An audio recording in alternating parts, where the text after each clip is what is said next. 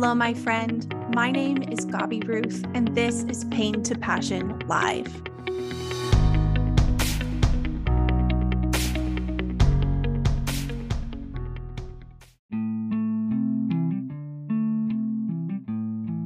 Without further ado, let me welcome you to this recording of Pain to Passion Live. Today, I wanted to just for a few minutes chat with you about not getting caught up in a healing vortex. What does this mean? What do I mean by that? Well, I have seen too many people decide okay, I need to heal from trauma. I need to heal from my past, which is wonderful. Sorry, my dog just walked in. That was that sound. But I've seen too many people decide they're going to heal from trauma, they're going to heal from their past, and then they get completely sucked into this vortex where it's literally all that they think about, all that they do, all that they work on all the time. And while I understand it, because I too tend to get slightly obsessive when I start to learn about new things, I understand how when you realize you have a trauma history and you need to do healing work, that it's very easy to get caught up in okay, I need to read this book, I need to read that book, I need to engage in this healing modality, I need to hire that coach, I need to be recognizing my triggers all the time, I need to be doing all of these things. I get it, but it's not actually going to be that beneficial for you. So again, I completely understand how this happens, and it happened to me. But I also found out how detrimental that it can be for your mental health to feel now that you know you have a trauma history and you want to work on your healing, to get caught up in such a vortex of it that it's all you think about. I want you to know that you can and should continue to live your life.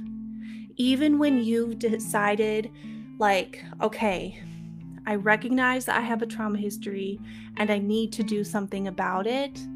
Even when you recognize that, this, you guys, hear me please, this does not have to become your full-time job. It doesn't. Now, I know it's kind of funny for me to say that because this is what I talk about all the time. This is what I coach on. This is how I spend a lot of my time. But I'm really intentional to not let this consume my life, because I have seen what this has done to other people, specifically trauma survivors, where it is obsessively what their life is completely about. Now, here's some of the dangers of that. One of the dangers of that is that you'll see absolutely everything as a trigger. Everything. And that is not healthy. Sometimes, did you know that sometimes life is literally just hard? No matter who you are. You don't have to be a trauma survivor for hard things to feel hard. Sometimes things are legitimately just difficult.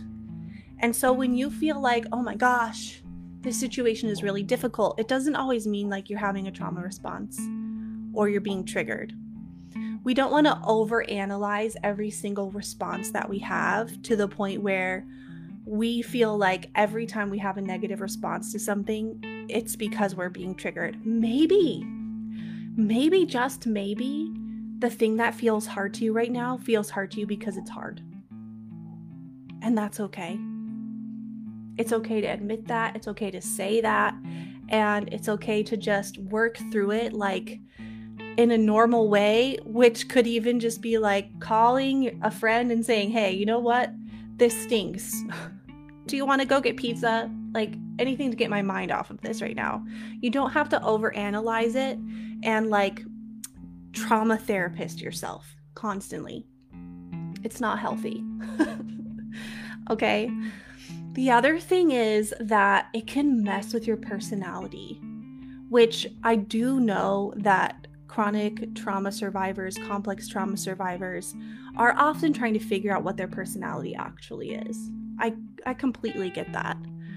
But it can mess with your personality in that it's going to make you feel there's something wrong with you 24/7, and you will become more serious, more in the doldrums, more overly pensive than you need to be. And I don't want that for you. You know what? You've missed out on enough joy in your life. You don't need to be thinking about this all the time to the point where it changes your personality and it makes you into this person who's always just like down. You're down and you're down and you're down because everything is like, oh man, my trauma was triggered by blah, blah, blah. This thing is happening and it's messing with my mental health because blah, blah, blah. Those are all fine things to say, of course. What I'm trying to tell you is you do not have to put everything into this framework of, oh, it's touching on my trauma. Oh, it's touching on my trauma. It can really mess with your personality and it can really mess with your mood in a way that's not healthy. You're going to struggle enough with your mood if you are a complex trauma survivor. Trust me, I know. You don't need to put extra pressure on yourself by thinking that literally everything needs to be about how it's affecting your trauma, how it's triggering you, what it means about your past, what it means about your future. Like, that's just too much for anyone. And I understand how easy it is to get there, especially in this world where there is such an overload of information about mental health, right? There's pros and cons to this. The pros are like everyone is aware of mental health now, and that is wonderful. I'm so glad that there is so much attention on mental health. The cons of this are that because people are posting about it all the time, talking about it all the time, analyzing their lives through a trauma lens all the time, that you may start to think that that is how you need to spend all your time too. But as we all know, social media is not reality. Any kind of media is not your reality. Like, your reality is your life. So my point really in all of this is to say, if you're doing the healing work, kudos to you. Props, major props. I'm so proud of you for doing the work that you are doing to heal from trauma. But you do not have to focus on it 24/7. I want you to look at your life and look at the things that bring you peace. Look at the things that bring you fun. Look at the things that bring you joy and do more of those things. Okay? You still deserve to have fun and do the things that you enjoy, even when you decide that you're going to heal from trauma. Okay? Set aside specific times during your week where you may focus on your trauma recovery. Ideally, that will be in therapy, right? And following therapy, you might have some homework from your therapist, or you might have some things come up that you want to journal about, but put a limit on it. Put a limit on it. The reason why this is so important for me to bring up is because being in this space, I've met plenty of people who are working chronically on recovering from their trauma. And the thing that I see in common with the people who are chronically working on their trauma, like literally it's almost all that they can think about, is that they are not happy, they're not getting any happier, and their healing has been stifled. Because it's too much focus, too much saturation in one area. It hasn't been good for their mental health. And I worry about them. And I don't want that for you. My dog is now drinking water. I'm really sorry if you can hear that. But this is real life. If you saw my reel yesterday, I posted a reel about how I live in this tiny house. Hey, Trixie, come here. Sit. You can't eat right now. Sit down. Sit. Thank you. I live in this tiny house, and we're just all up in each other's spaces all the time. And I can't avoid things like my dog decides to eat, but you really can't do that right now. I'm sorry. Sit down. and how like this is my real life. This is real life, and I can't put a filter over everything in my life to make it like palatable for everyone. But that is a distraction from what I was saying. But it actually feeds in very well to what I'm saying is I want you to live your real life alongside of healing from your trauma.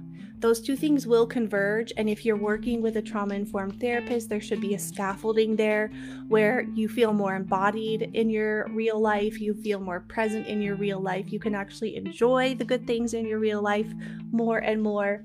But it's not this overconsumption, all-consuming thing. Don't put yourself into a victim mode anymore. Don't even be a victim to overanalyzing your trauma recovery, okay? You don't deserve that.